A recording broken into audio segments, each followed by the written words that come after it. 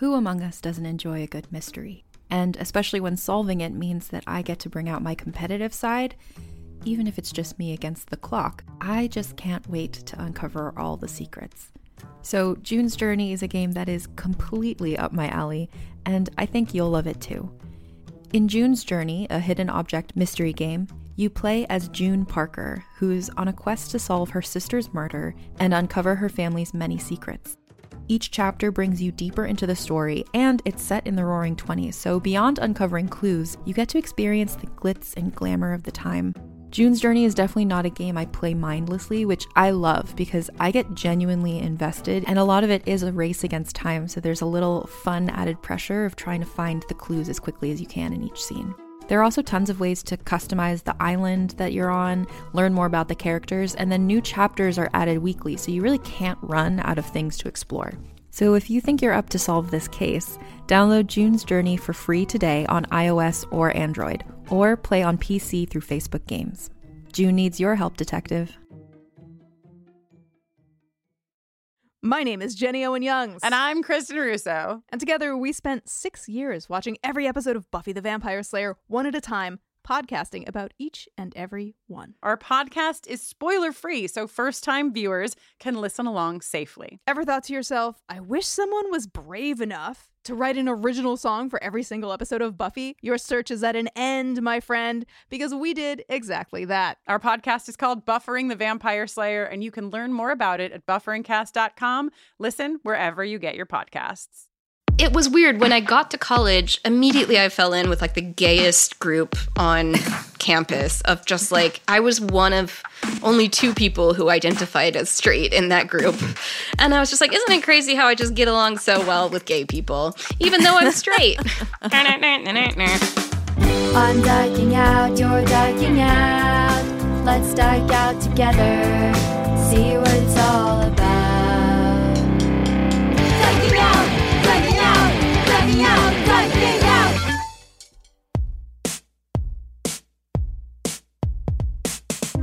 Hi, and welcome to Dyking Out, a podcast that doubles as a vaccine against the patriarchy. I'm Carolyn Bergier. And I'm Melody Kamali. And today we are dyking out with cartoonist and the creator of Netflix's She-Ra and the Princesses of Power, Noelle Stevenson. That interview was pre-recorded, so we're going to get to that in just a few minutes.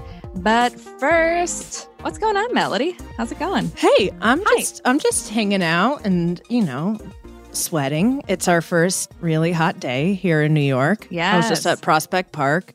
Absolutely no one in masks. That was very cool to see. Oh, no. Yeah, I went around just taking pictures of people. I don't know who I plan on sending it to, like if it's for Sean King or something, but just going up to groups of like... What a snitch. Shirtless white men and snapping pics. And now I've got all that on my phone. But otherwise, pretty good. Yeah, today was the first day that I realized that my natural deodorant is in fact just a deodorant and not an antiperspirant. At least it works on... something. On one thing, yeah. thing. Yeah. I've never had it work for anything when I've tried natural deodorant in the past. Yeah, no, my armpits smell lovely. They're just very moist, very moist. I've been sweating nonstop from the backs of my knees. Like, that's new. Is that something that happens when you enter 30? Is that just a furry Persian thing? Like, what is that? It's dripping from the backs of my knees. I feel like I get back of the knee sweat. I also get like a lot of butt sweat. Yeah. But I think that started in my 20s. Something else that I also have, antibodies. What? Bow, bow, bow. She has antibodies, and that means what? You're tested negative for COVID and positive for antibodies. For antibodies, which actually probably means nothing at all. We have no idea what it means because Cecilia tested negative and she was around me. We were smooching. By the way, I'm gay. We were smooching the entire time during the quarantine, even when I was sick. And She never had any symptoms and felt fine the whole time. We thought she gave it to me. I was pretty sure she'd have antibodies, but the tests I'm hearing are 30 to 40% inaccurate. That's more than I probably would even expect at this point. Yeah, it's a pretty big scam, I think. And I almost feel like maybe they just took our blood, and when they asked us if we had symptoms or not, they just like wrote positive next to mine and negative next to hers or something. Have fun with it. And just put it up. But yeah, we don't know like if that means I can still get it. If she can still get it, can we pass it on to other people? Who knows? So we're staying inside for the foreseeable future. More of the same. Yeah, more of the same. More lots of cooking inside of our apartment. That takes a lot of time. So actually, I called up a past guest, Alex Kunis of Babetown, and she's been doing a awesome meal delivery service during quarantine for people in the New York area. And I think twice a week she's making deliveries of meals, and she has all different options if you're vegan or gluten-free, whatever, she has it. Yeah, she's been feeding us for the past few weeks, and it's been great. So I just want to give a shout out to her for keeping things going and finding like a creative way to keep doing what she does. And her thing is feeding queers. If you don't remember who Alex Kunis is, it was our Dyke Spaces episode of the podcast. Nice. I have the menu pulled up and it looks delish. It is. It's really delicious. And when Cecilia was eating, she's like, it really feels like it was made with love. It's just like good home cooking, but like delivered to your door. It was made with love is love is love is love. Yes. That should be the tagline. That's great. I'll let her know. What else is up? You know, the continuation of things being canceled and postponed indefinitely. And one of the ones that I'm kind of bummed about is that I had great tickets to go see Alanis Morissette with Garbage and Liz Phair this summer, which no is freaking way. A teenage dream for me and a current dream because I listen to the same music I listened to as a teenager. I don't know how I missed that. I can't believe you missed it. Well, now you might be able to get tickets on the sellback market or whatever because they didn't cancel it. They postponed it. And Ticketmaster is doing this with a lot of their concerts. So you can't get a refund. And if you're not available for the new date of it, then you're just kind of screwed and have to maybe sell the tickets. But that's hard to do right now for events that are like a year out or whatever. And I spent a pretty penny on them. And I feel like my money's just been held hostage. And I'm seeing on Twitter too, a lot of other people are dealing with the same thing, that they paid for something, they can't go to the date that it was rescheduled to. And then their economic situation has changed. So now they would like that money back. And it's just in the slimy bank account of Ticketmaster, who I've hated for a long time. And I don't know why people deal with them. I don't know how you get tickets to big concerts like that. Like when Bikini Kill went on that reunion tour. Yeah. And there were like 2 dates.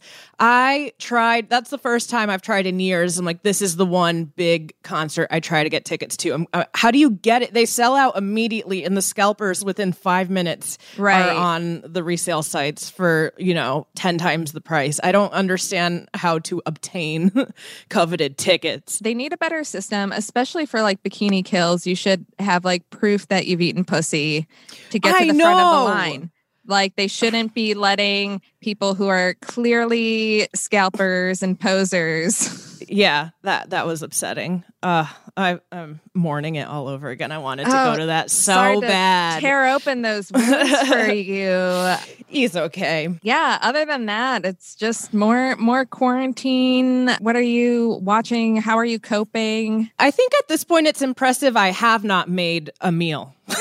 Like everyone's cooking.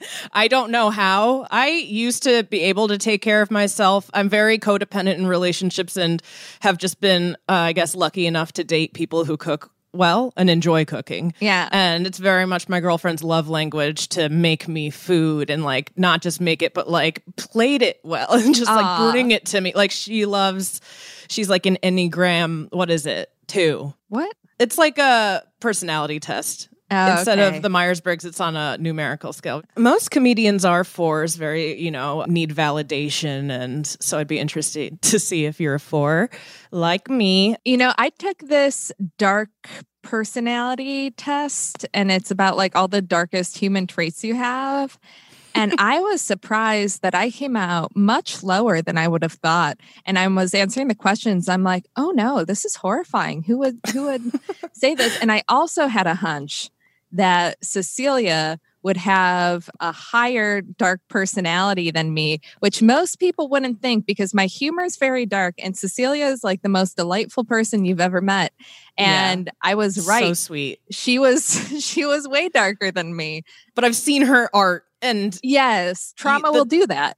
The listeners do see the really happy art usually for the cover art on the episodes, but the things in progress in your apartment I usually see on a canvas are dark. Yeah, it's a lot of like knives going into eyeballs and stuff. But yeah, still on my, streak of not making food, pretty impressive. Been eating and watching TV. What? I do want to interrupt and say that I've been baking, which is something that I haven't done too much until maybe like this past year, but now I'm like regularly baking in quarantine.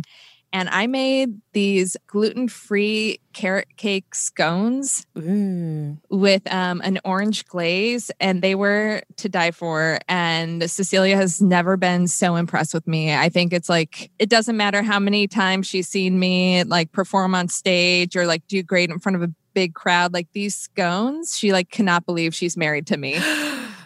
It's great. And it sucks. I wish I could share them with people. I mean, I guess I could share the recipe. Just Google it. There aren't that many. Yeah. Why don't you send that recipe to Allie? Thank you so much. Yes, I will. So anyway, you're eating, you're watching, you're coping. Yeah. Right now I'm watching The Last Dance. I can't get enough of it. I don't expect you to know what that means. I know. I'm like, is Julia Stiles involved in any way? But there are celebrities, jam-packed with celebrities. It's Michael Jordan's docuseries. It's about Michael Jordan and his time with the Chicago Bulls. I've heard of him. Let's see. Oh, you would actually enjoy one part of it because there's an episode where they go into Scottie Pippen and Dennis Rodman, and you do see some footage of Dennis Rodman like walking out of a party with Madonna. I knew you were going to say that. Yeah, she's a big part of his basketball origin story. Like, he apparently was kind of like, didn't really come into his own when he was playing for the Detroit Pistons. He eventually got big, started playing for the Bulls, and he says that it was really Madonna who helped him recognize that he's a star and special, and he should really max out to his potential. Wow. Good on Madonna. She's being real weird in quarantine, producing some really questionable, out of touch bathtub videos. Yeah. Calling coronavirus the great equalizer because she's old and scared, I think. But it's not. It's still like everything, crushing the most vulnerable populations. Speaking of crushing, Michael Jordan.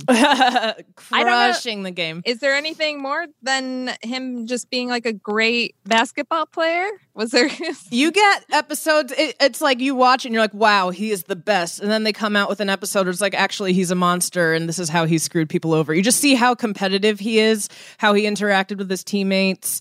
There's an episode where you get into how he started making a lot of money off his shoe lines and kind of selling out. There was that infamous quote from him where he didn't speak out against injustice from the Republican side and said something like, Republicans buy shoes too, like wasn't vocal. So some might say he's the Ellen DeGeneres of basketball players. Some pink-haired diking out co-host would say that, would just jump at an opportunity to bring up Ellen. Our meme did very well. Yes, that meme, we put out 2 memes. One I wouldn't even consider a meme, but we are trying. And it seems so obvious now, but I'm like, we should be making memes about diking out and not just trying to make like general lesbian memes. Yeah. But then they're all going to be about me trying to work Ellen into conversation.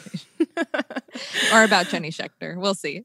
Yeah. So you're watching Michael Jordan. I also know that you've been watching, I think you've talked about this a little bit, lesbians on Instagram Live that you're watching. Yes. Speaking of basketball players, let's talk about the ones I care about, the gay Susans of basketball players. We got a gay Susan for you. Sue Bird. I've probably talked about her a lot in my short tenure as co-host already, but I... Never enough for Diking Out. I'm obsessed. I love Sue Bird. I was obsessed with the UConn 1999 women's basketball team. My dad and uncle's best friend played on the men's team in the 80s, so he had season passes, and we used to always go there, great seats. And at the time, it was just such a great team. You had Sue Bird, Shea Ralph, Diana Taurasi, just...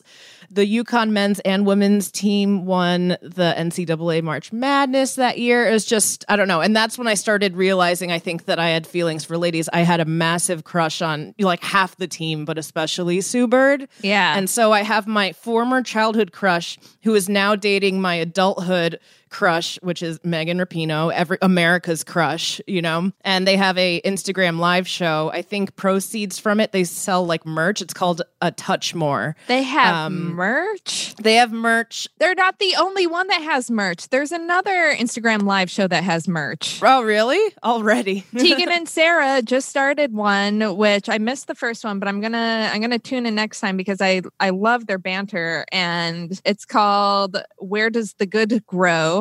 A pun of one of their songs, and they already have like shirts for it. And I'm like, wow, you guys are fast. It took us forever to get our Mind Your Heterosexual Business shirt. I know. Worth it. Up on Etsy, guys. Plug. Okay. We're on Etsy now because it's gayer. It is. It's the queerest way to shop. But Sue Bird and Megan Rapinoe are doing A Touch More. Apparently, the name came from them being in quarantine and just kind of being lazy with their workouts. They're on hold as athletes, so they're putting on some pounds. And I think Sue Bird was kind of examining herself, maybe shirtless or something, and was like, hey, have I put on some weight? And Rapinoe replies, A Touch More. And so that's the name of their show. Oh. And they have a Bicker of the Week where they get into just some really trivial couples fight. They have banter. Well, that's relatable. Yes.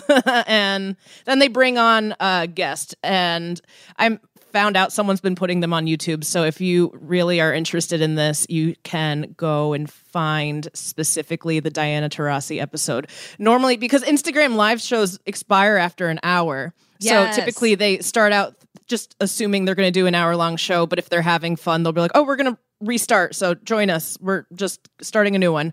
And they kept renewing Diana Taurasi's. She was outside drinking wine, and by the time it ended, it was like 4 hours long, and she's just like out in the dark and you can't really see her. And they were just like reminiscing about the UConn team, basketball stories from when they're training in Russia, their coach Gino Auriemma, the UConn women's coach, fun like couple stories, because Diana Taurasi is also married to a WNBA player. That's how they met. This sounds like they're just creating a lesbian network, like an offshoot of Logo.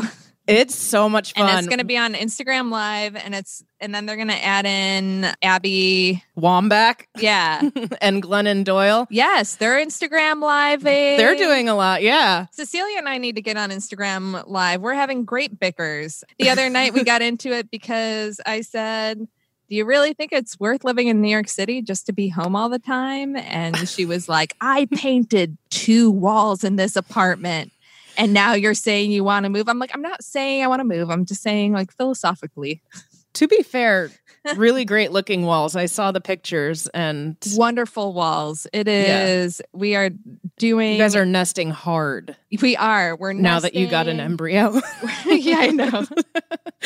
That embryo that's like in a freezer and all alone. So we're just trying to really focus on making our apartment as warm and receptive as possible for it. So doing a lot of projects, a lot of DIY stuff, and the D stands for Dyke. Dyke it yourself. That's our next shirt on Etsy, baby. Yes.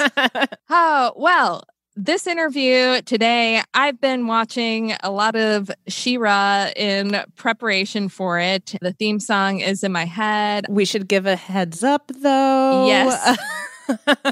So, I'm relatively new to podcasting, guys. So this is probably my fault. But at some point, I realized over halfway into the conversation that I was not being heard. I was asking questions, and I first thought I was being ignored. Melody thought we were being two huge bitches and just being like... They were silencing the woman of color. That we are just two natural gingers. Yes. Bonding over our love of She-Ra. It was erasure. It was Kamali erasure. No, I really my mic wasn't working, and I'm really not there until the very end when we realize what happened. So, you know, just know that I enjoyed the show too, and loved listening to a great conversation. Right. I wanted Melody to do some research from a listener perspective. Now, at a certain point, I noticed like she wasn't laughing or anything. And I'm like, Melody, are you still with us? Like, did you leave and masturbate? And weirdly, no, not this time. Not this time. Okay. Now that we're using Zoom, you can't get away with it. I don't know what you were doing those other remote broadcasts. No. Okay. Well, now let's stop talking about that since we're about to talk about a show for all ages. So excited about this conversation. So without further ado, and for the honor of Grayskull. Okay, now it's time to welcome our guest for this episode. Noelle Stevenson is a cartoonist and animation producer who is known for the fantasy comic Nimona and the series Lumberjanes. She is also the creator, showrunner, and executive producer of the animated television series She-Ra and the Princesses of Power, which has its 5th and final season out on Netflix right now. Noelle, thank you so much for diking out with us today. Thank you for having me. I'm so excited to be here. We are so excited to have you, and we're so excited that this final season of She-Ra is out, and I was able to get a sneak peek at it, and it's my favorite season yet. Oh, thank you. I'm so proud of this season and so proud of everyone who worked on it. It's all of our hearts and all of our love went into it. Are you feeling very emotional now that it's kind of the final chapter? I've been feeling emotional for a while. Yeah. We wrapped production on this like a while back, and you do the last thing for the last time like so many times, and then it's just like saying goodbye in slow motion. So in a weird way, I'm like a little bit relieved to be like not the only one saying goodbye for the first time in a while. So, it's a lot of emotions, but it's also exciting. It just feels, cool to finally be able to have it all out in the world for everyone to see. Yeah, I'm excited because I only got to watch the first 10 episodes of the final season. So I am like yeah, that's all they gave us. Eager. I know. I was like, wait, where are the other 3 episodes? And I am like, have you got something coming? Yeah, I know. It's all I've been thinking about since I finished watching, and I have the theme song stuck in my head forever now. But let's rewind a little bit and talk a little bit about you and your background and how you kind of got into this whole world of being a cartoonist and comics and animation. Yeah. So I started out, I grew up in South Carolina. There's not a huge art scene there, or at least not, the kind of art I was interested in. So I ended up going to school for illustration. I was interested in book illustrations because I'd always really loved telling stories. And book illustration was really the only like outlet for that I was aware of at the time, of like, oh, I can draw, which I'm really good at, and I can tell stories with my drawings, which is something I'm really interested in.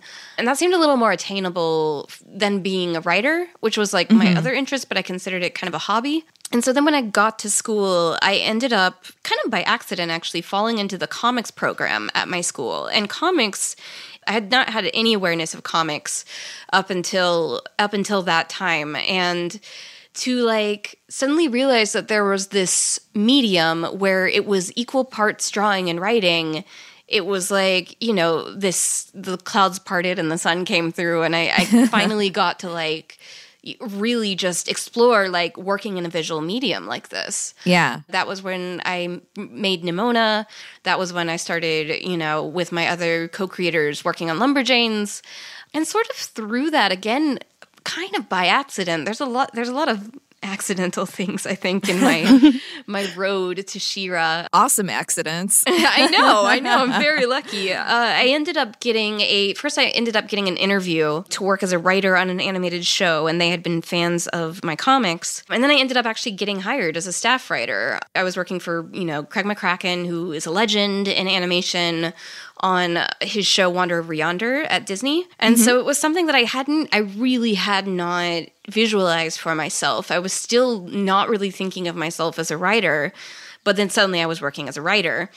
And I loved it. I really didn't know what my future would be in animation, but the collaborative aspect of it fulfilled this part of me that I think I'd always been looking for, which was like when I get so into a story and so into a world, I just want to share that with everybody. I want them to live in that world with me. And I want to find new stuff about it. And so being on a crew, it's like, oh, there's the board artist, and he's putting all this stuff in his work. And then there's the voice actor, and she's adding this to her character. And it's like, there are all these things to discover. And you're working with all these people really closely who, are living in the same fantasy world as you. And I was, hooked. And so that was sort of the beginning of my career in animation. Got really lucky, got that kind of break. And then a few years later, I found out that DreamWorks was looking for someone to reboot She-Ra. They had the rights to She-Ra, and they were also fans of my comics work. So I pitched my take on the show, and it just felt like really right place, right time. They dug my pitch, ended up, hiring me to write the Bible and the pilot and start developing the series and the visual look of it.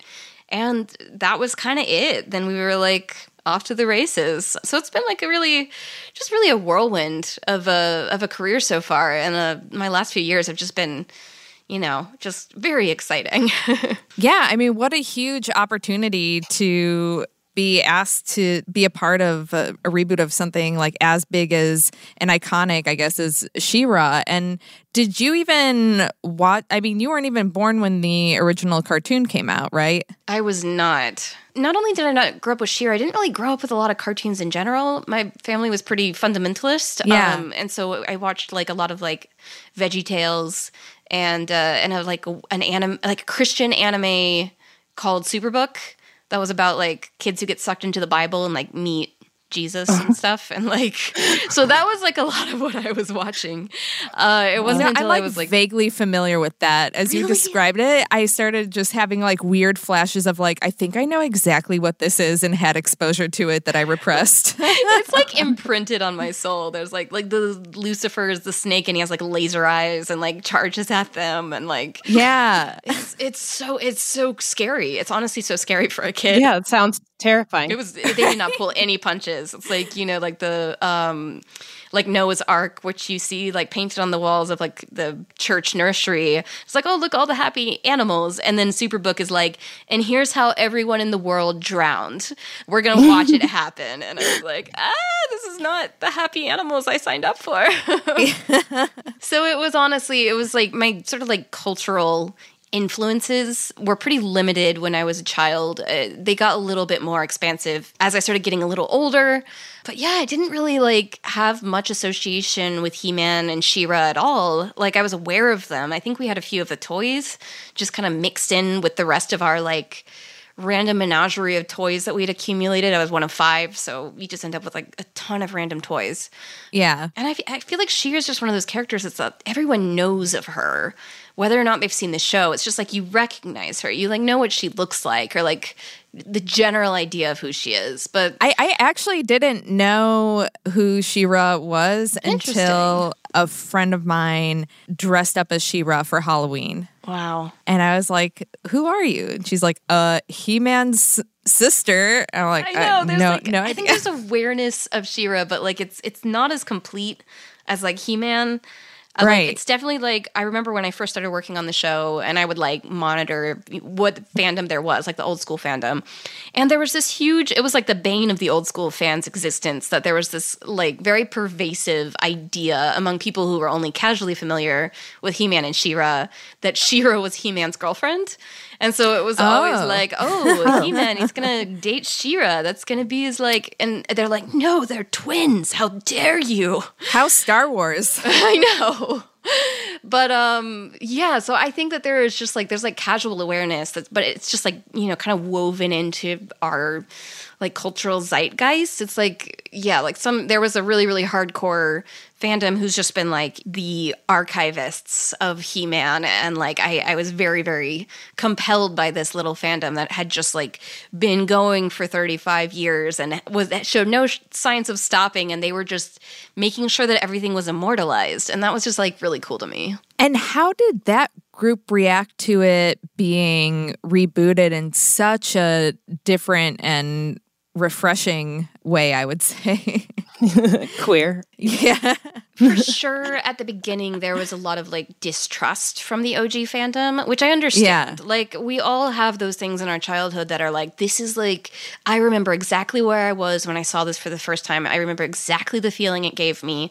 I remember getting this toy for Christmas. I remember playing on the playground and like playing as those characters. And so like there was distrust, and there was like, especially when the look of the show was revealed, people were like, this is not my She-Ra, this is not what's familiar to me. And I honestly, for me, it was like, I really understood that. There was like the one side which was just sort of like, they weren't as invested in the original property. They were just aware of it. And they're like, She-Ra needs to be super curvy. She needs to be super hot. And I didn't follow that side as much. I was just like, all right, you do your thing. I'll be over here. But the original, like the fans, like the actual fans who like really were into it and who had like been like, you know, keeping this fandom alive for so many years, that was the one I was invested in. And I was like, I know not all of them are going to like it, but I suspect that like the ones who give it a shot, because they're invested, like that's the thing, is like the hardcore fans, they do invest time and like good faith in it a lot of the time. I don't know what percentage of them we were actually able to win over, but I know that we have won a good portion of the original fans over. Like, we went to PowerCon, which is like a Masters of the Universe specific convention last year, like me and the writers, and I was a little worried. It was just like, what's it going to be like? Are people going to be like throwing stuff at us and being like, my childhood? But it was honestly, it was like so much fun, and everyone there was just so genuine and so open, and even the people who were like, well, I don't like the art style of your show, but like, it's a good job. It's like, you know, you really like brought in this piece of lore and that character that I wanted to see. And like the people who were open about their qualms about it, but like still had an investment in the world. I was like, I felt like at least we were on the same level. Like, we had a mutual respect, which was really great. People always think of the people who just like, you know, they make the videos about like the ways that we're the worst thing ever and all of that. Like, I don't know that those people are like that kind of core OG fandom that I was necessarily interested in like reaching out to. I'm like, if you're only watching it for She-Ra to be curvy and like have a low cut dress, then like, those are the people you'll never please. Like, let me introduce you to the rest of everything that's ever been made any day. Like, so I honestly just didn't spend too much time on that side of things. It's just like, all right, go make your videos. I'm going to keep making the show. So right, because what you did doesn't hurt what was done originally in any way. Like, that still exists and that's still there, and people can revisit it anytime they want. And like, what's the point of bringing something back if you're not going to have a fresh take on it? Yeah, exactly. And I think that there's like, it is really difficult, I think, bringing nostalgic properties to the present, because people have this idea of them that nothing will ever touch what that idea is. And it's really important to us. It's just like the first time we ever see something that has a huge impact on us, there's no possible way that that will be captured again, that you'll be able to feel exactly that same thing in the same way.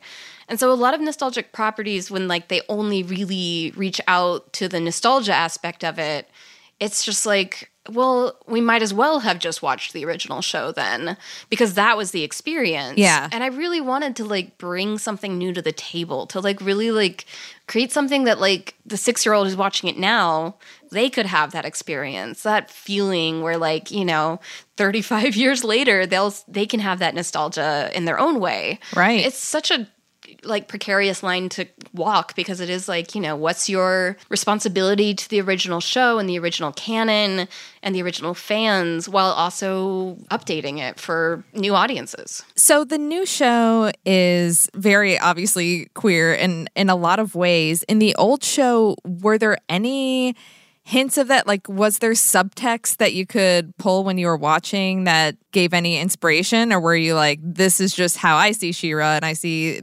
Etheria as being this totally fluid universe? Honestly, I think that the original show is incredibly queer. And the reason why, like, I think I have quite a bit of backing going into the queer themes of our show in the original show because, like, honestly, it's like the theme song of the original. It ends with all of the main characters standing on this cliff with a rainbow overhead, huge sparkly rainbow. And it's all these different fabulous princesses and they're like tights and capes. And then there's Bo, and he's just got this like gold nipple shield on with like a big red heart. And otherwise his like top is totally bare, but he's happy to be there. You know, he's showing up for his friends. And it's like, and immediately I was like, oh yeah, no, this is great. This is really gay. And like, it's something that people joke about, but it honestly, like, it's something I think that was very intentionally a part of the original show. Not just He-Man, but She-Ra and all of it. Like, Erica Scheimer is the daughter of Lou Scheimer, who was the kind of creator of both He-Man and She-Ra, and she was very influential in the production, voiced a lot of the characters, and she's like an out lesbian as well, and has talked about this didn't know before. that. Yeah.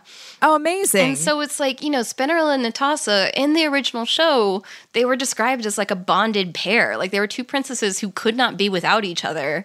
And it's like, they were already married, y'all. Like, I didn't make that part up. Like, wow. And yeah. And like, there were other things I think sometimes they're a little silly. Like, it's like because of budget. Well, like, horses are really hard to animate. I just want everyone to know that. And I think because of that, like, a lot of times when the characters are riding a horse, they double up. So, like, in the first episode, we've got He-Man who showed up, and then Bo, still with his tummy out, and they're just like, all right, let's get on this horse. And Bo just, like, wraps his arms around He-Man, and off they go. And it's like, it's just such a gay show. It's like rainbows are in every part of it. It's like a 70% female cast at least, and like it just makes sense. Everything about our show that is queer, it has a basis in the original. I think it was intentionally made that way, you know, by this crew, like much the same way that we were pursuing these themes. So can we back up just a little bit for any of our listeners who aren't familiar with She-Ra and give kind of a quick overview of who she is and what the overall story of the show is? So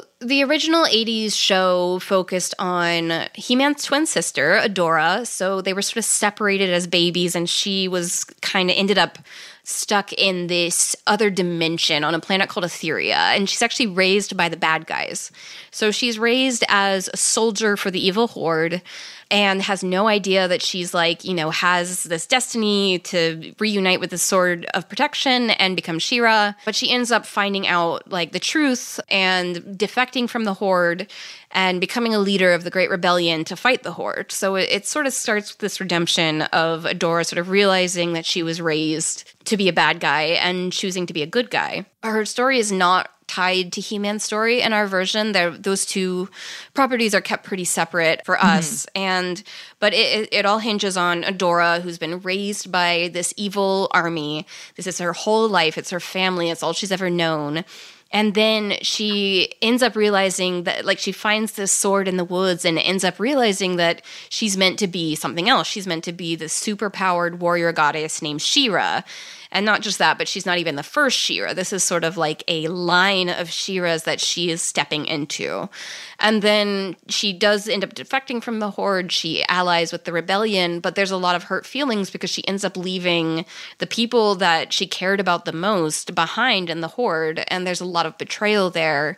And especially with Catra, who was sort of her like closest friend in the horde. And Catra feels incredibly betrayed by her. And they end up being really the kind of central push and pull and conflict and relationship of the show. Now, big question. Am I supposed to find myself very attracted to Catra, or is that weird of me?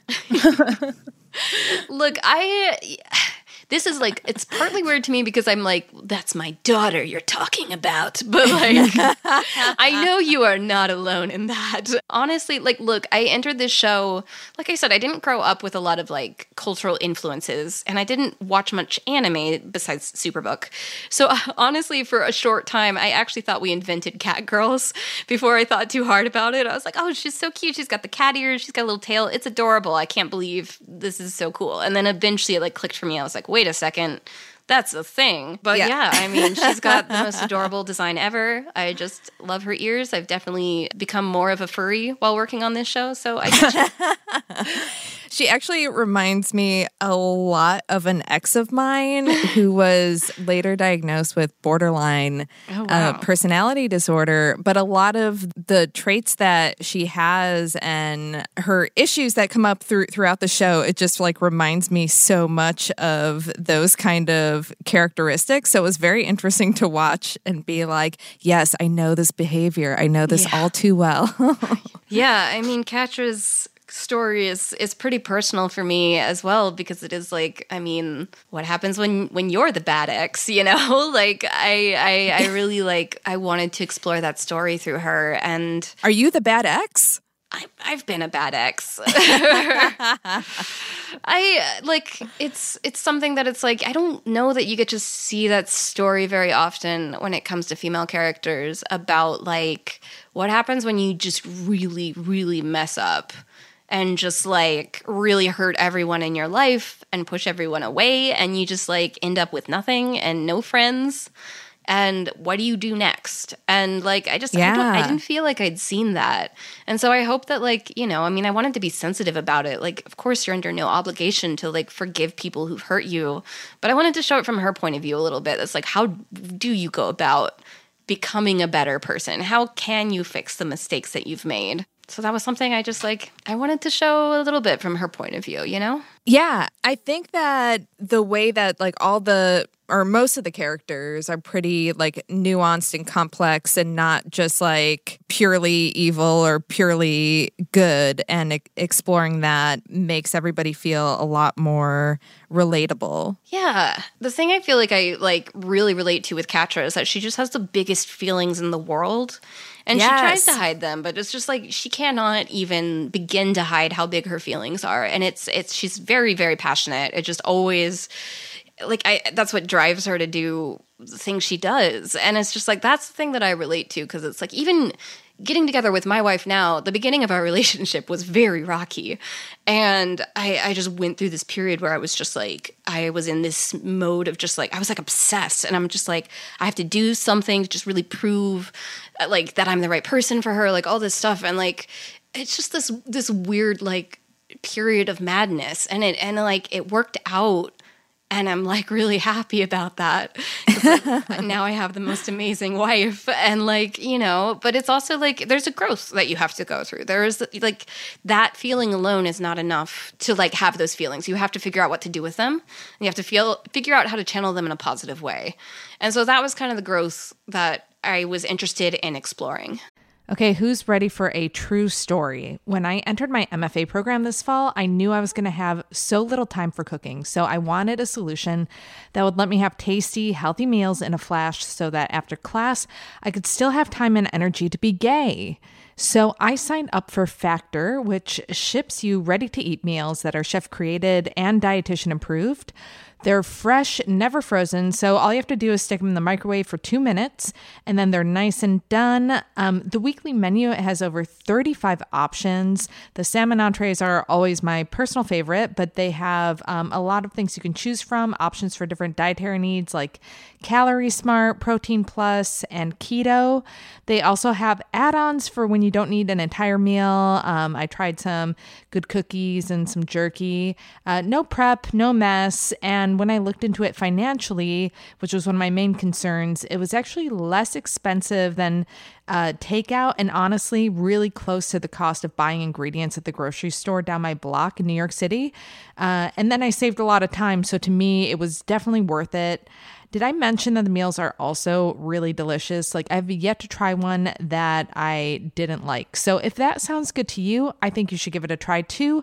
Head to factormeals.com/dikingout50 and use code dikingout50 to get 50% off. That's code dikingout50 at factormeals.com/dikingout50 to get 50% off.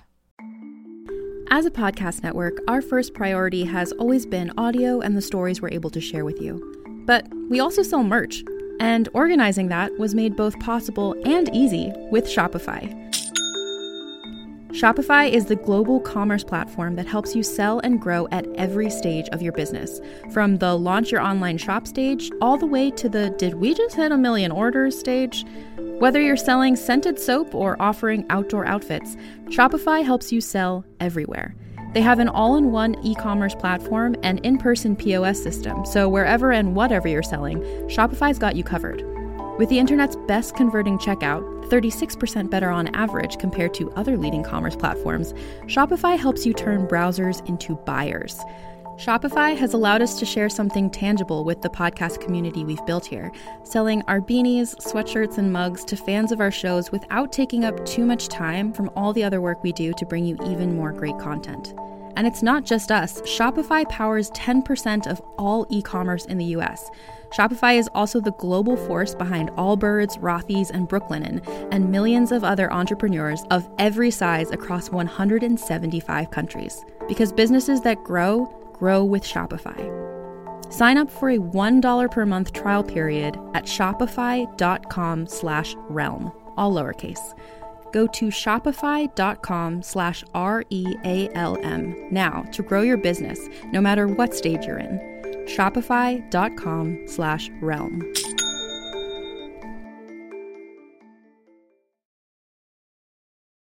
And for the show, I believe I read that you had an all-female writer's room?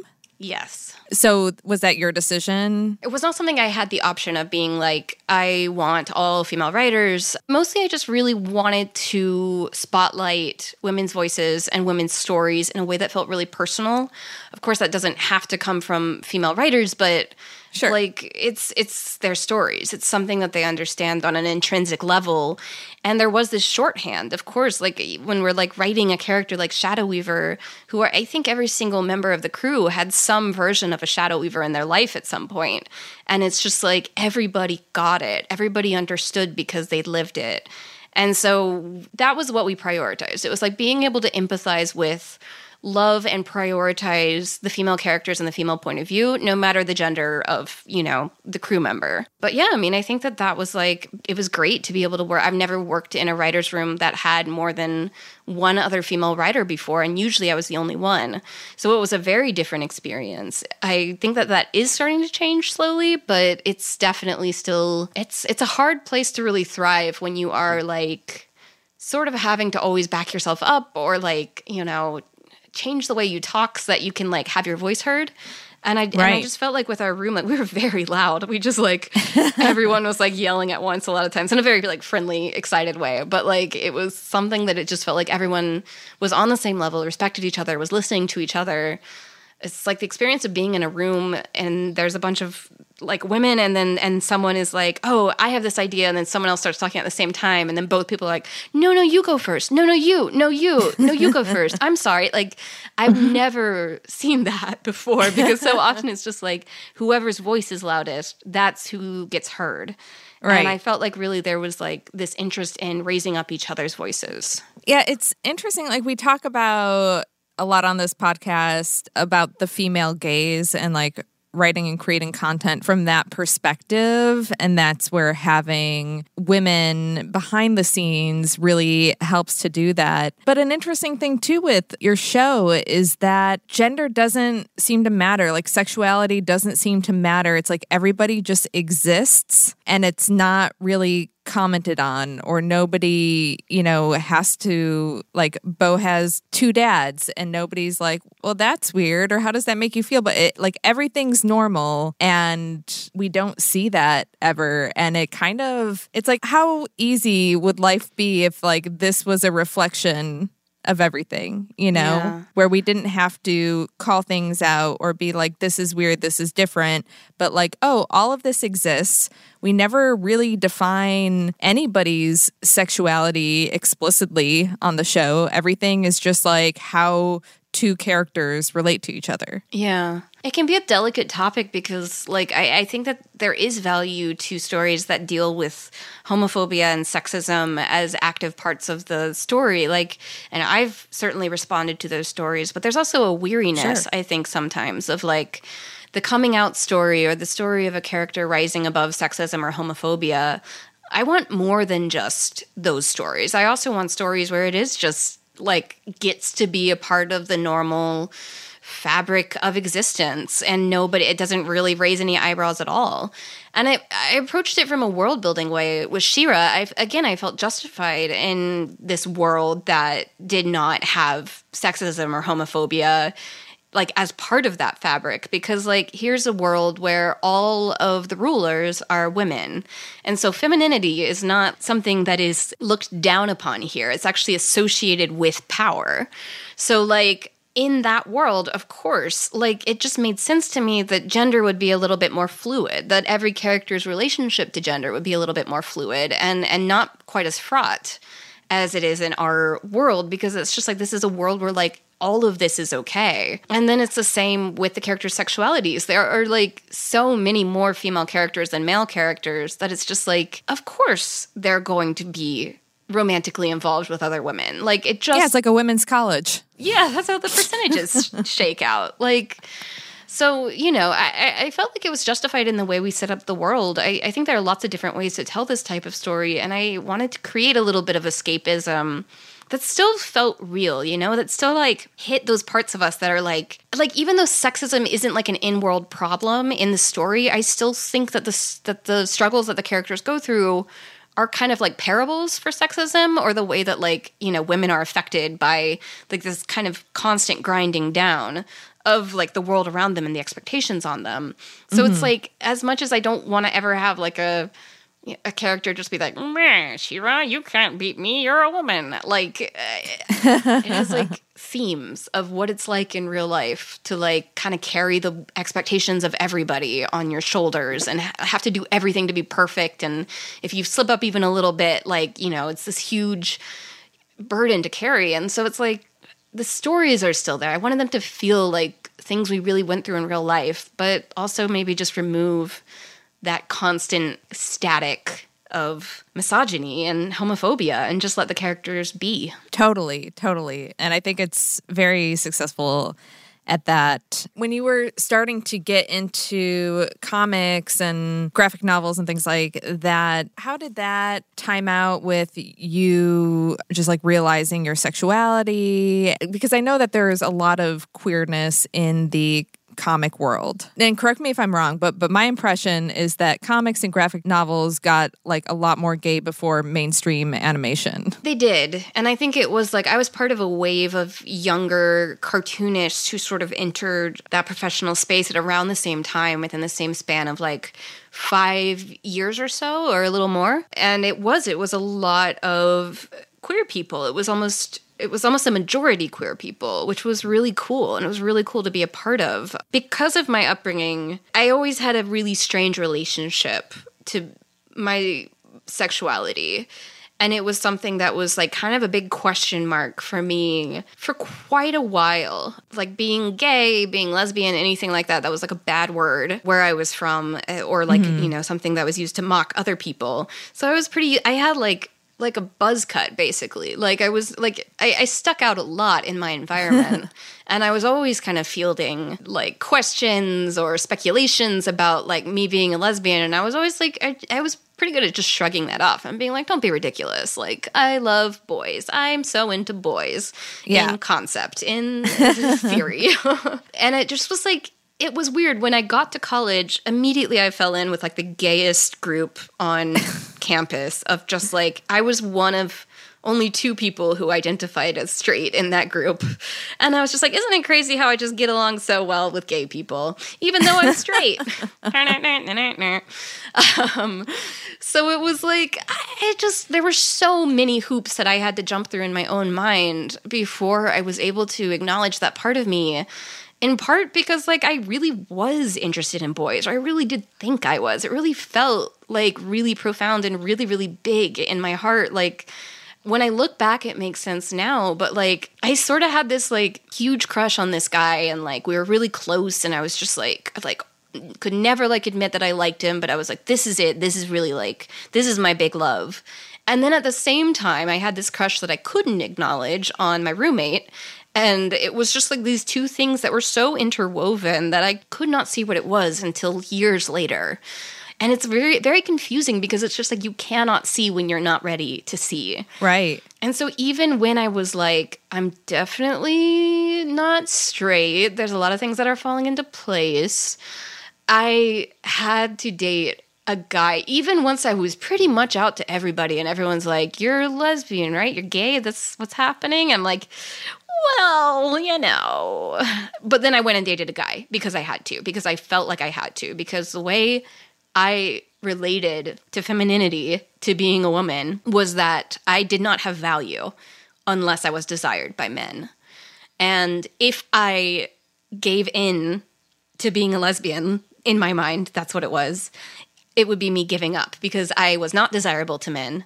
And so I would just have to settle for just like a best friend who, like, that's what I thought, because that was the narrative that I was like raised in. That was like the soup that I was like swimming in. Like, it was like, I mean, not only in South Carolina and watching those Jesus cartoons, but also just like media in general. Like, that's everything that we're shown. It's like that's the possibility, and especially when you're young and a teenager and everything, like you might have feelings for women, but no, obviously I have to be with a man. And there are just so many like guardrails in your mind. I like years later, I like the metaphor I use is like, it's not a perfect metaphor, but it's like the feeling of like a hot stove, which is like, here is this thing that's in my head and it's blazing hot, and my hand starts to get close to it and I feel the heat and I pull it away, and I never get close enough to touch it because I can't, because it will burn me. It's too hot. It's too painful.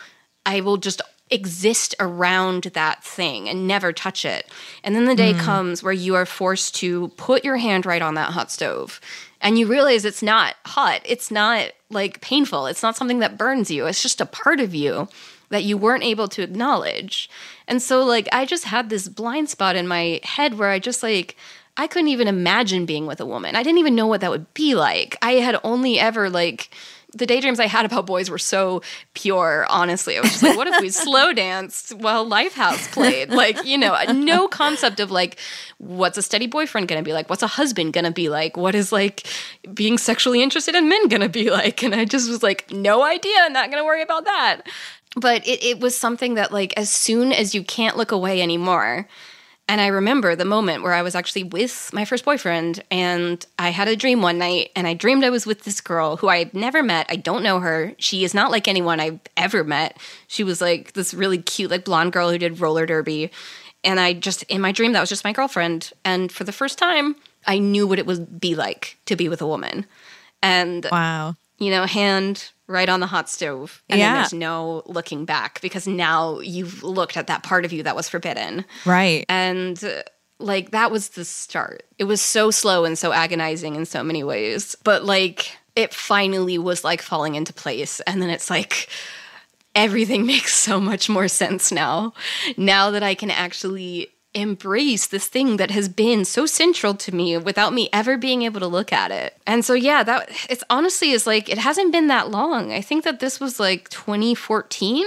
So it's only been 6 years that I've been able to like really engage with this part of myself. And it's It's really wild to think about it. And now you're making the queerest show probably on TV. It's wild to me about how I get to be so open about it, where it's just like everybody knows that I'm married to a woman. Everyone knows that this show is gay. It's like this part of me that I just like couldn't even acknowledge, and now it's like such a front-facing part of who I am, and it's life is strange. The journey to coming out is unique to everybody, but it is a confusing one for sure. Right. I'm sure a lot of our listeners right now are relating very hard to what you just said. So eloquently put. Was there like any pushback with like how queer and fluid the show was, like from both inside, industry people and then outside? Like, did you get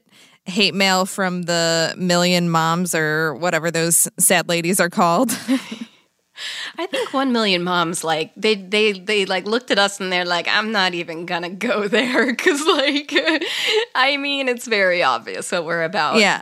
No, I have not personally seen it. Not that I seek it out, but I think it has been a very interesting journey because when we started this journey, this was almost, 5 years ago now. And I remember I put Spinnerella and Natasa being married into the pitch. And that was kind of my like Trojan horse of like, is this going to be something that I can be open about? And it was just sort of like the consensus was like, well, we can't say it. Like, we can't say it. Like, just they can, kind of, but like there was a lot of pushback at that time. And there was not a lot of shows that had really broken that barrier. I think Steven Universe was really blazing the trail for the rest of us. But sure. Like, I think even at the time, that wasn't even something that like executives were like taking into account weirdly, or like it hadn't achieved its legendary status yet. And so it was like, well, that's just one show. Like that's just an outlier. We have to stay in, this kind of mainstream lane. My strategy was honestly like throw so much in that they won't be able to take all of it out. And so it was this constant, like, just back and forth with, like, honestly, very kind and very empathetic execs who were just trying to, like, protect the company, protect the show, but were nervous. And it was risky. And so it was just like a back and forth for like a while about what we could do and what we could get away with and what we couldn't. And like there were times when it was like, go for it. And then I go for it and I was like, whoa, that was a lot. That was like the Princess Prom story. Yes. So like it was like something that was just like, everyone was agonizing over it. Like, it was like we were trying our best to incorporate it in every way possible. But it was something that I understood that I had to be quiet about, that it was not something I could, like, be outright and just talk about it the way we're talking about it now. And it wasn't until the first season came out. And, like, we had been working on the show for 3 years before the first season came out. And the first season came out, and people immediately picked up on it. And everybody knew. I mean, it's not subtle. It's like, again, Princess Prom. It's right there. But, like, it was something that had been like, okay, just play it down, throw in a mention of Friends there, like... And then everybody, we got this wave of enthusiasm and support for people who felt represented for the first time ever in something that they loved. I was freaking out at that episode. And like the whole time I'm watching, I'm like, man, had this been around when I was younger, I would have been like so obsessed the way that you obsess over things when you're a teenager, and just like thinking about young queer people watching it today, like how that must be like a huge exhale to see that. For sure. And like, and feel like seen and heard and be like, oh my gosh, like, thank you.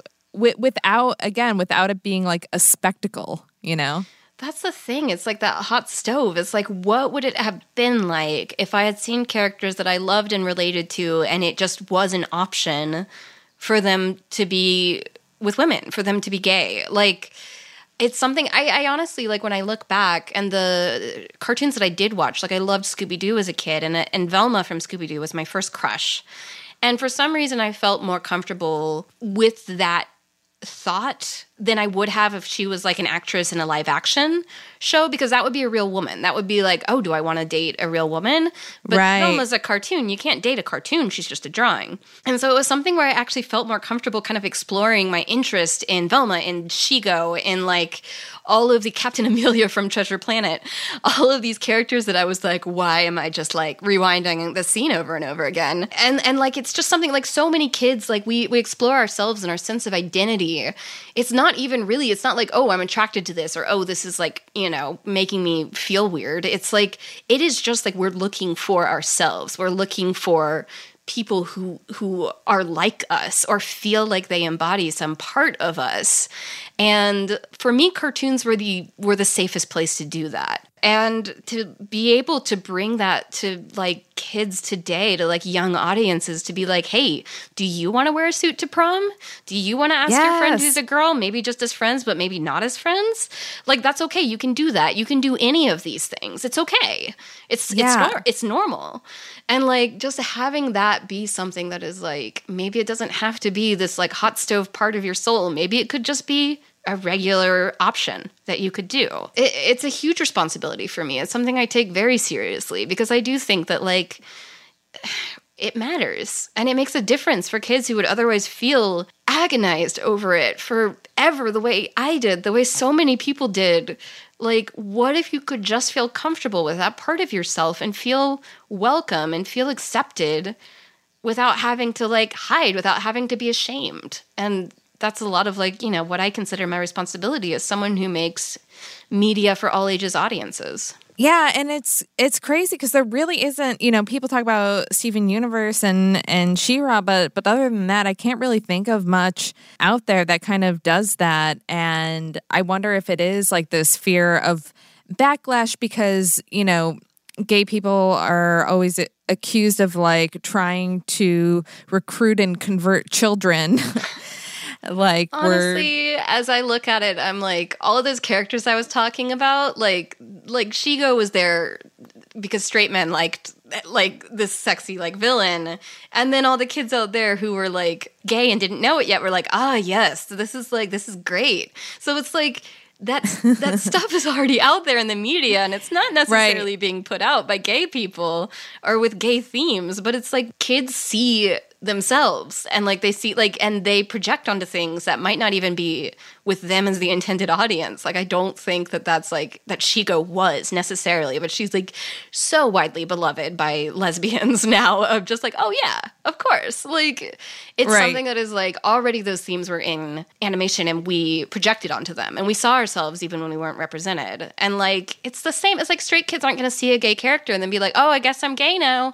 Oops, like, would have been straight, now I'm gay. It's like, no, those kids were like, that was always a part of them, and they saw something that reflected them, and it made a difference. And straight kids, I hope they do watch it, and they're like, my friend who's gay is super normal, and I love my friend, and like, that's just a normal way that people are, and like, it's super cool. Like, that's the idea. It's just like, this is us. This is like, you know, it's not just normalizing, but it's like trying to create a better world that we believe in, and like for those kids who like otherwise would feel invisible, would otherwise feel like they had to hide, you know, hopefully that's changing. That's amazing. It's so cool. That's a huge reason of why I like this show so much and why I hope all of our listeners will go to Netflix and give it a shot. I want to talk a little bit more about some of the specific characters like Scorpia. So representation of different body types too is a big thing with your series, like especially compared to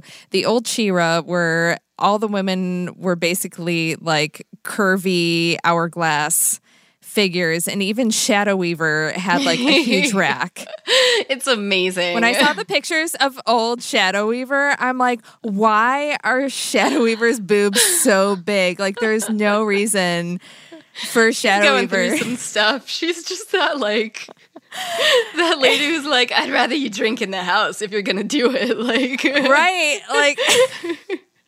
It's like, Shadow Weaver, please.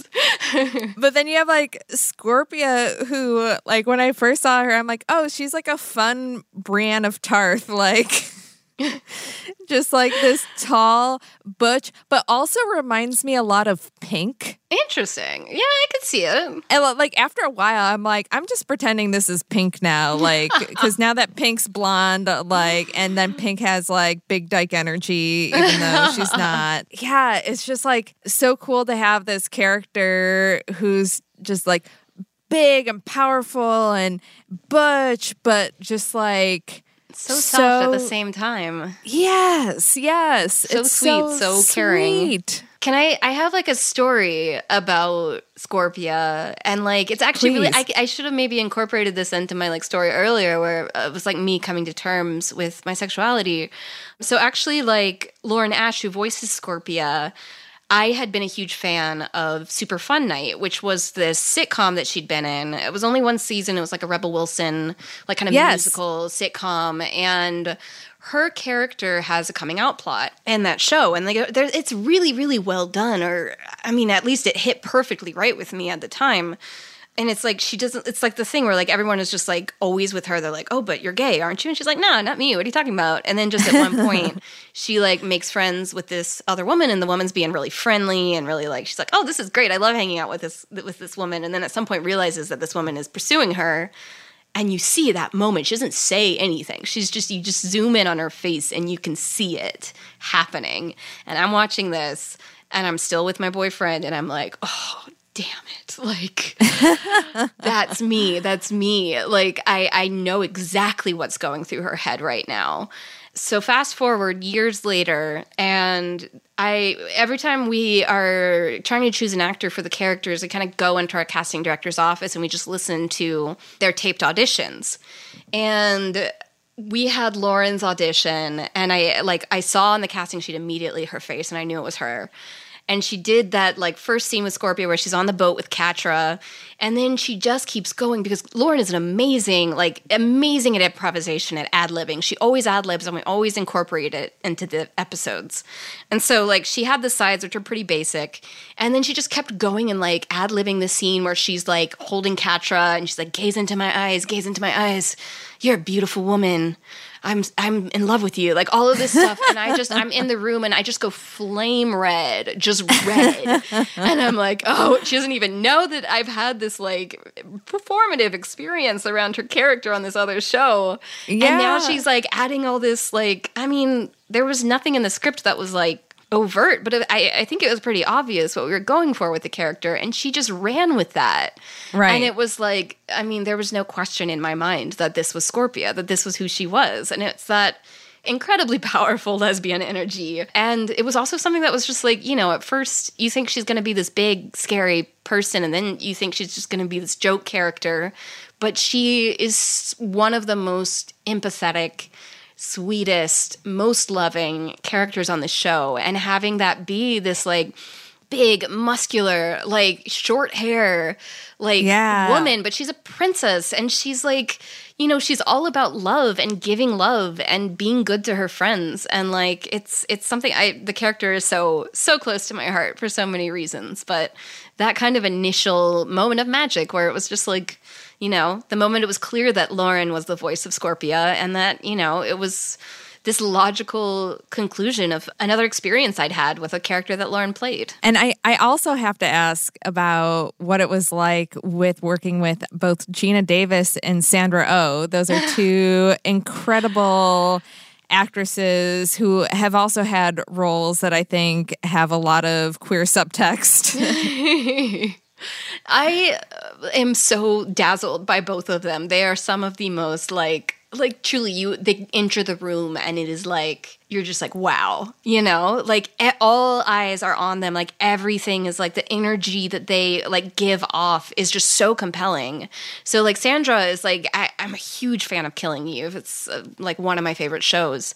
Yeah. And Sandra is just like, she just comes in and just, she gets a seat and she comes and sits next to us and she just starts breaking the script down and like doing this like incredible critical analysis, all very complimentary, but like being like, here's these themes that I see in like all these ways. And just like she had like thought about this, and it was like some of like the smartest like breakdown of the themes in She-Ra that I've ever heard. I honestly, this is a true story. Like, she expanded my vocabulary to the point where I like use a lot of the words that she first threw out while analyzing the script. I now use them in a lot of interviews because they sound really smart and they're really fitting. Like, I didn't know the word self-individuation before Sandra Oh, and now I do. And I use it all the time. So, like, I mean, it's just like she's everything you hope she'll be. Like, she's just like this incredible person with this incredible energy and just like so incredibly intelligent. And then Geena Davis is, I mean, like, she is so gorgeous. She's so tall. I am such a huge fan of, like, Thelma and Louise is like a huge, huge movie for me and very formative. And like, of course, like every movie, honestly, that she's been in. A League of Their Own for me. I was like just so obsessed with that. And her voice is so distinct that like as soon as Huntera, right, was the character, as soon as she came on screen, I immediately knew. I'm like, oh my God, Geena Davis, what a treat. I know. It was like, I think she was at DreamWorks and she was doing a talk because she runs the Geena Davis Institute for gender parity. And so she was doing a talk at DreamWorks, and then sort of like, I think she does this everywhere she goes, just being like, and if you ever need like a actor in some of your stuff, you know where to find me. And then our executives were like, absolutely. Are you serious? Yes. And so that was kind of how it came to be. And like, yeah, I mean, I remember that first record we had with her, she like taught us all archery stances. And I was like, I can't believe that Geena Davis is teaching me how to hold a bow and arrow. Like, it was so... That is like the bucket list experience. Exactly the experience you hope for from Geena Davis. Holy shit. And I remember the first time she saw Huntara's design, and she's just like, her abs. Yes. It was amazing. She like the rest of the day and like she just kept referring to her. She's like, oh, this is Huntara. She's purple and enormous. Honestly, being able to work with both of them, yeah, like you said, bucket list. It is right. You know, what a dream. Seriously. So now that She-Ra is wrapped up, I read that you have a memoir coming out, kind of like a graphic memoir. Yeah, so I just released a memoir called The Fire Never Goes Out, which is based on almost 10 years of different personal comics and like doodles and just different things that I've made over the years to sort of like kind of chart my path and, you know, what had happened in my career. I started making these comics back in like, I think 2011. And it was something like I mentioned before getting into comics in college. It was something that like I had felt before that like I was always trying to say something, and it never came out the way I wanted it to. And people didn't seem to understand what I was saying. And it made me really frustrated. And it was a very, very dark time in my life as well. I just was like dealing with an undiagnosed mental illness, just really, really acting out and lashing out at friends, and like going through a lot of other big life changes. Like I had just left the church at around that time. I was like kind of like this was around the time where I mentioned I was like sort of balancing this like what I assumed was a crush on this guy, and then also like these feelings for this female friend of mine. So it was like it was a mess. It was a mess. It was not pretty. But I ended up discovering comics at that time, and the ability to like in very simple words and very simple pictures express how I was feeling. And that's what Nimona is about, really. And for the first time, it seemed like people were understanding me, and they were hearing me and understanding why I was feeling the way I was, which had always been so difficult for me to express before. And it was like a light came on in the darkness. It was like suddenly I had the tools to deal with and manage my feelings without having to like, you know, let them out in a huge destructive burst. And so I started just like, these comics became a really regular practice for me of just like, I didn't always share them even. Sometimes they were just for me. And I just like, you know, I poured my heart and soul into these comics, and I accumulated them for years. And it's all about just like the feelings of just like, you know, the pressure of my job and my feelings towards myself, my feelings towards like whatever seemed to be wrong in my brain. Like I never intended them to be collected. And I had never expected to be one of those people who released a memoir at 27. Show off. I know. My editor at HarperCollins reached out and was like, you know, this is like, we want to collect these. We want to like, you know, make this an illustrated memoir, which I'm just really, you know, honored that they like had that faith in me and in my story. But yeah, that's what the book is about. It's just about like kind of 10 years worth of feelings and everything from like first starting to break into the comics industry to like meeting my wife and a little bit of the like turmoil that we went through there, all the way up until like, you know, getting married last year. Like it's a very, very personal story. And it's these kind of like message in a bottle comics that I made, not sure if anyone would really see them or understand. And then, you know, actually getting that understanding that I had been like craving for so long. And it really changed everything. I love that. I will admit I've always been very intimidated by comics in general. I think I grew up with like immigrant parents. I just have a lot of like cultural blind spots and felt like the world of comics was just like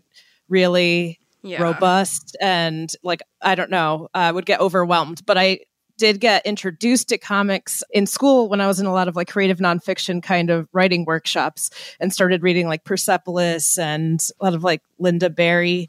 And that what you just described really reminds me. Have you read Marbles? I think it is by Ellen Forney. It's what you just described really reminds me of it. It's called Marbles, Mania, Depression, Michelangelo and Me. And it's I really love those. Yeah. Kind of autobiographical comics. Yeah. It's like what introduced me to it. And I'm very excited to read yours. Yeah, for sure. I hope you enjoy it. It is like comics are able, I think, to be like, I just think that they manage to paint a picture of a time and place sometimes in really, really simple lines without a lot of detail. For me, they just capture the feeling of just being there and the way it felt to be there. And so like, I really love, you know, graphic novel memoirs, especially queer narratives, because there's just something about it where it's just like, you're like, I get this. I feel like I'm there with you.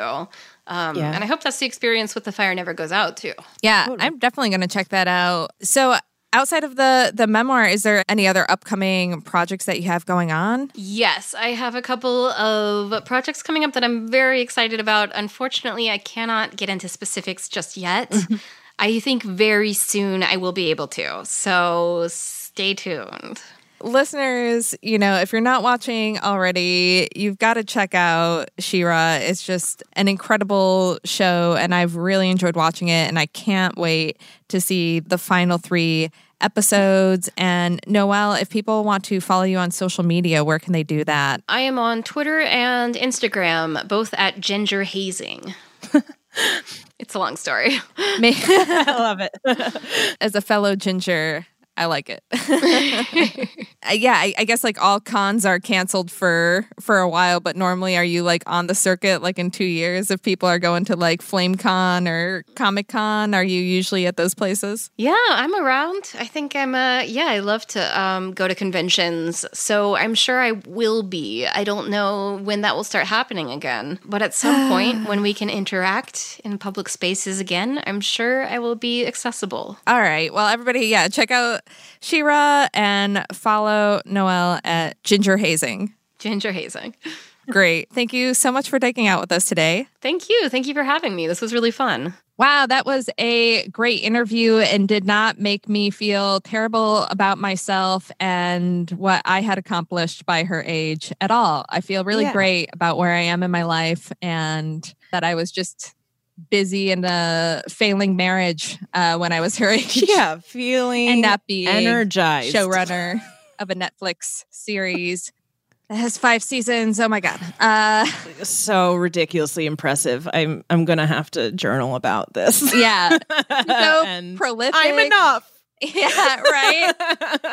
I know. I'm going to have to like look in the mirror and say nice affirmations about myself after Noelle. No, seriously, good for her. She is awesome and I can't wait. She's got such a amazing career ahead of her and behind her and she deserves it. She's going to do great things. Keep an eye out for her memoir. Watch She-Ra if you haven't already. And let's get to our listener question. Okay. I'm 19 and I've been out as bi for almost a year now. I've been hooking up with this girl from my high school for about 6 months. We almost dated, but some things came up and we decided to just keep it casual for now. The problem is every time we have sex, I feel like I regret it in the morning. And every time we don't have sex, I also regret it because I feel like I should have made a move. In the past, it's been her initiating things. The one time I did initiate, she said, "That took you a while." It's weird because we often sext and send pics to each other, but for some reason, in person, we just end up watching Netflix and falling asleep. How do I start making the first move? And is it worth it? Is this lesbian bed death? I'm not sure what to do. Oh, honey.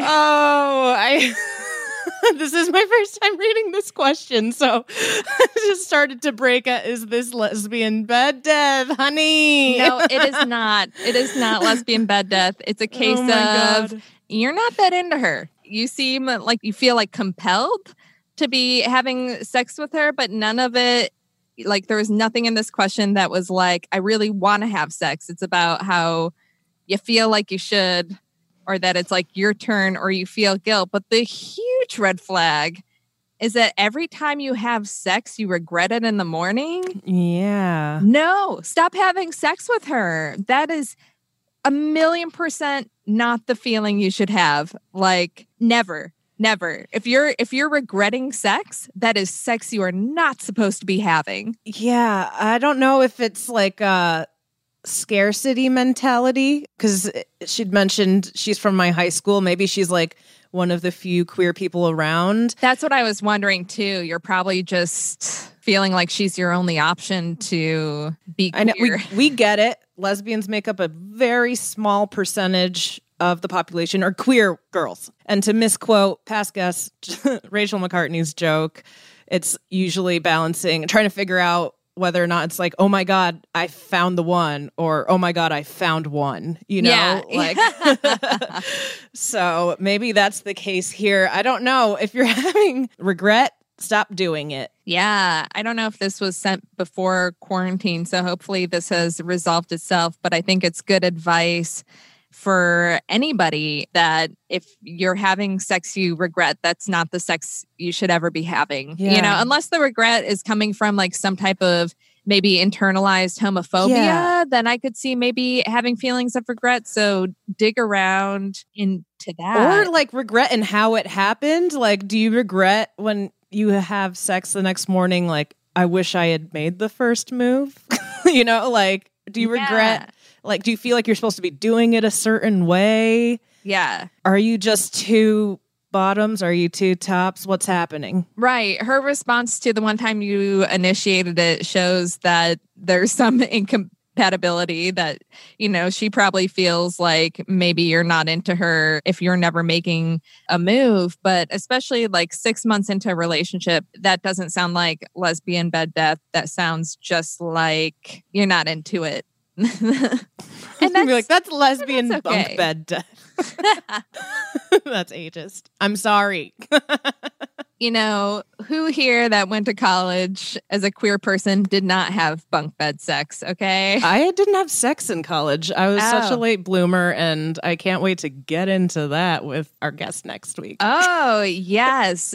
Next week, you guys. What a tease. But we have a guest that we're very excited about. And I guess you'll just have to wait and tune in. Not that we were also very excited about this guest. Actually, we're having just the most amazing guests in a row. It's an embarrassment of riches in the dyke world, really. Yes. Just living our best dyke lives in quarantine. Well, if you have any questions for us, you can write in dykingout@gmail.com. Or if you have a question that you need answered right away, you can go to Wisio.com/dykingout. That's WISIO.com. And there you can pay a little bit of money and we will make a 5-ish minute video for you with personalized advice. And that's a way to help you guys out quicker if you think what we have to say has any value. And I think it does. Might be biased. Follow us on social media. As we mentioned before, we're cranking out memes and episode art. And now that we're Zooming and trying out Zooming, we might be putting clips of stuff on Instagram. Who knows? We're good to follow. Yeah. And we've got nothing but time. Yeah. Go follow Dyking Out right now. If we get to, I think, 10,000 followers, which we're inching up to, then we get the coveted swipe up for the link function on stories. Help us out. Dykes need to be swiping, that up and down motion with your finger. You gotta be in practice in quarantine. If you're alone, especially, just, help us help you by giving us the swipe feature. And then you can also follow us on Twitter, try to be funny there too. You can follow me at TGI Carolyn and at Every Gay Susan if you so desire. You can follow me at Melody Kamali. I have gotten an influx of followers on Twitter, which makes me think maybe I should tweet for the first time this year. Get on it, Melody. I really have no excuse at this point. Otherwise, I'm more active on Instagram, also at Melody Kamali. Awesome. And be sure to Dyke Out with us again next week. Bye. Bye.